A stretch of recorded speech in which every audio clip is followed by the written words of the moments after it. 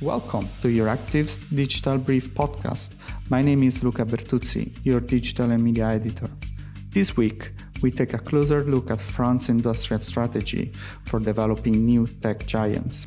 For an overview on all things digital in the EU, sign up to our free newsletter or visit the website euractiv.com. This is Euractiv's Digital Brief podcast.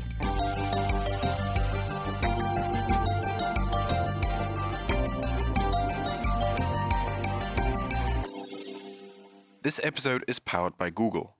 To ensure that the latest and best technology works for Europeans while protecting the values and rights Europeans hold dear, the Digital Markets Act needs to be evidence-based and take into account the specificities of the different businesses and markets. That's why we work constructively with regulators to promote skills and technology, make changes to our products, and ensure oversight. Now, on with the show. Today we are going to talk about France and its tech strategy in the context of a broader European industrial strategy. We have with us Mathieu Paulet from Euractiv France. Hello, Mathieu. Hi, Luca. So, Mathieu, there is a lot of talk about digital sovereignty in Brussels. Some say even tech sovereignty, nationalism, or protectionism. What is France's role in this discussion? Well, I believe that France wants to contribute in this discussion by leading the way, actually. Emmanuel Macron wants to be among the European frontrunners when it comes to artificial intelligence or cybersecurity. He also wants to catch up on the cloud industry. And last but not least, he has not been afraid of going up against Americans while implementing a GAFA tax in a bid to push for broader negotiation on taxing digital multinationals, as we are seeing it right now. But on the other hand, French definition of digital sovereignty is not always as strict as it could be. The data from one of our unicorn, Doctolib, which has allowed French people to take medical appointments online and which has been part of the vaccination strategy in France, the data are hosted by Amazon, while our health data hub is also hosted by Microsoft services. And actually, not so long ago, our cybersecurity agency launched a brand new label for secured and trusted clouds, I quote. And this label will guarantee there is no technical risk nor threat that those clouds fall under the scope of foreign law like the American Cloud Act. And yet, at the same time, the French Digital Secretary said that this would not be a problem if Microsoft or Google were to contribute to those clouds on the technical side. So you see, there are a few contradictions that the French authorities need to address, maybe for the sake of consistency. But we have seen some success in the French tech agenda.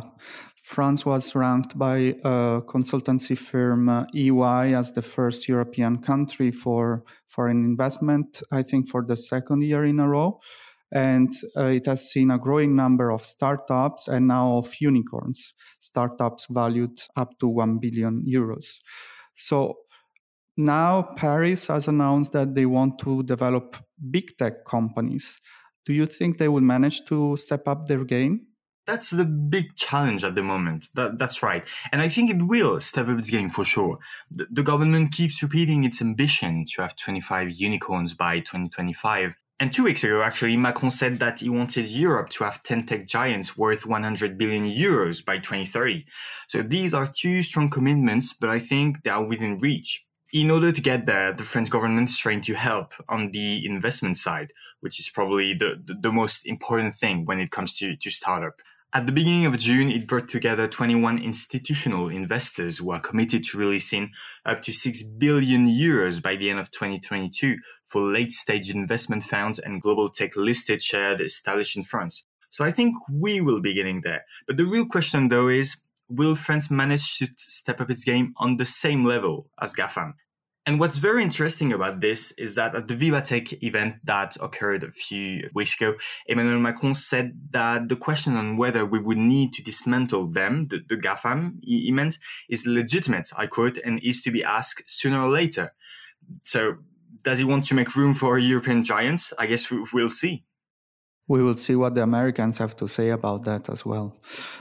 Anyway, so we have seen recently that Quant, the Franco-German initiative to create a European search engine alternative to Google, well, is basically a financial disaster. They had to ask several million euros to Huawei, I think 8, just to stay afloat. So the Commissioner for Innovation, Gabriel, urged European leaders to be realistic and to avoid trying to replicate the companies that we see in the US now. Some call this the Silicon Valley complex. So the idea is for Europe to find its own competitive edge. What do you think is the French competitive advantage in this technological race?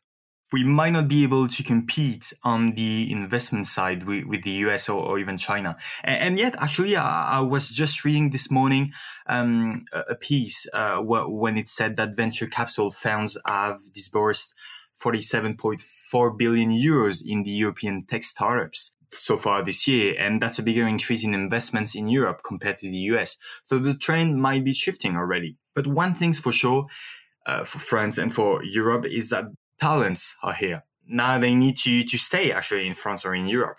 And that's why Emmanuel Macron said also recently that he was in favor of creating a European tech visa with portability of social rights on the continent and some help for them to get settled actually wherever they choose to live.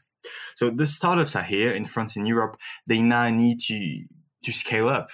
And last but not least, and this may sound counterintuitive at first, but I also think that the main competitive advantage for France and for Europe, for European companies, lies in data regulation, actually, because there are growing concerns over privacy online over the world, all across Europe, but all across the globe.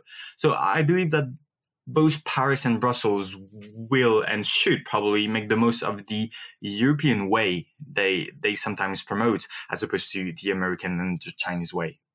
That's all we got time for this week. Don't forget to sign up to our free Digital Brief newsletter to receive a comprehensive overview on digital affairs in the world of European politics and policy. Also, don't forget to subscribe to this podcast, published on Apple Podcasts, Spotify, Stitcher, and Amazon Music. I'm your Luca Bertuzzi, and thank you for listening.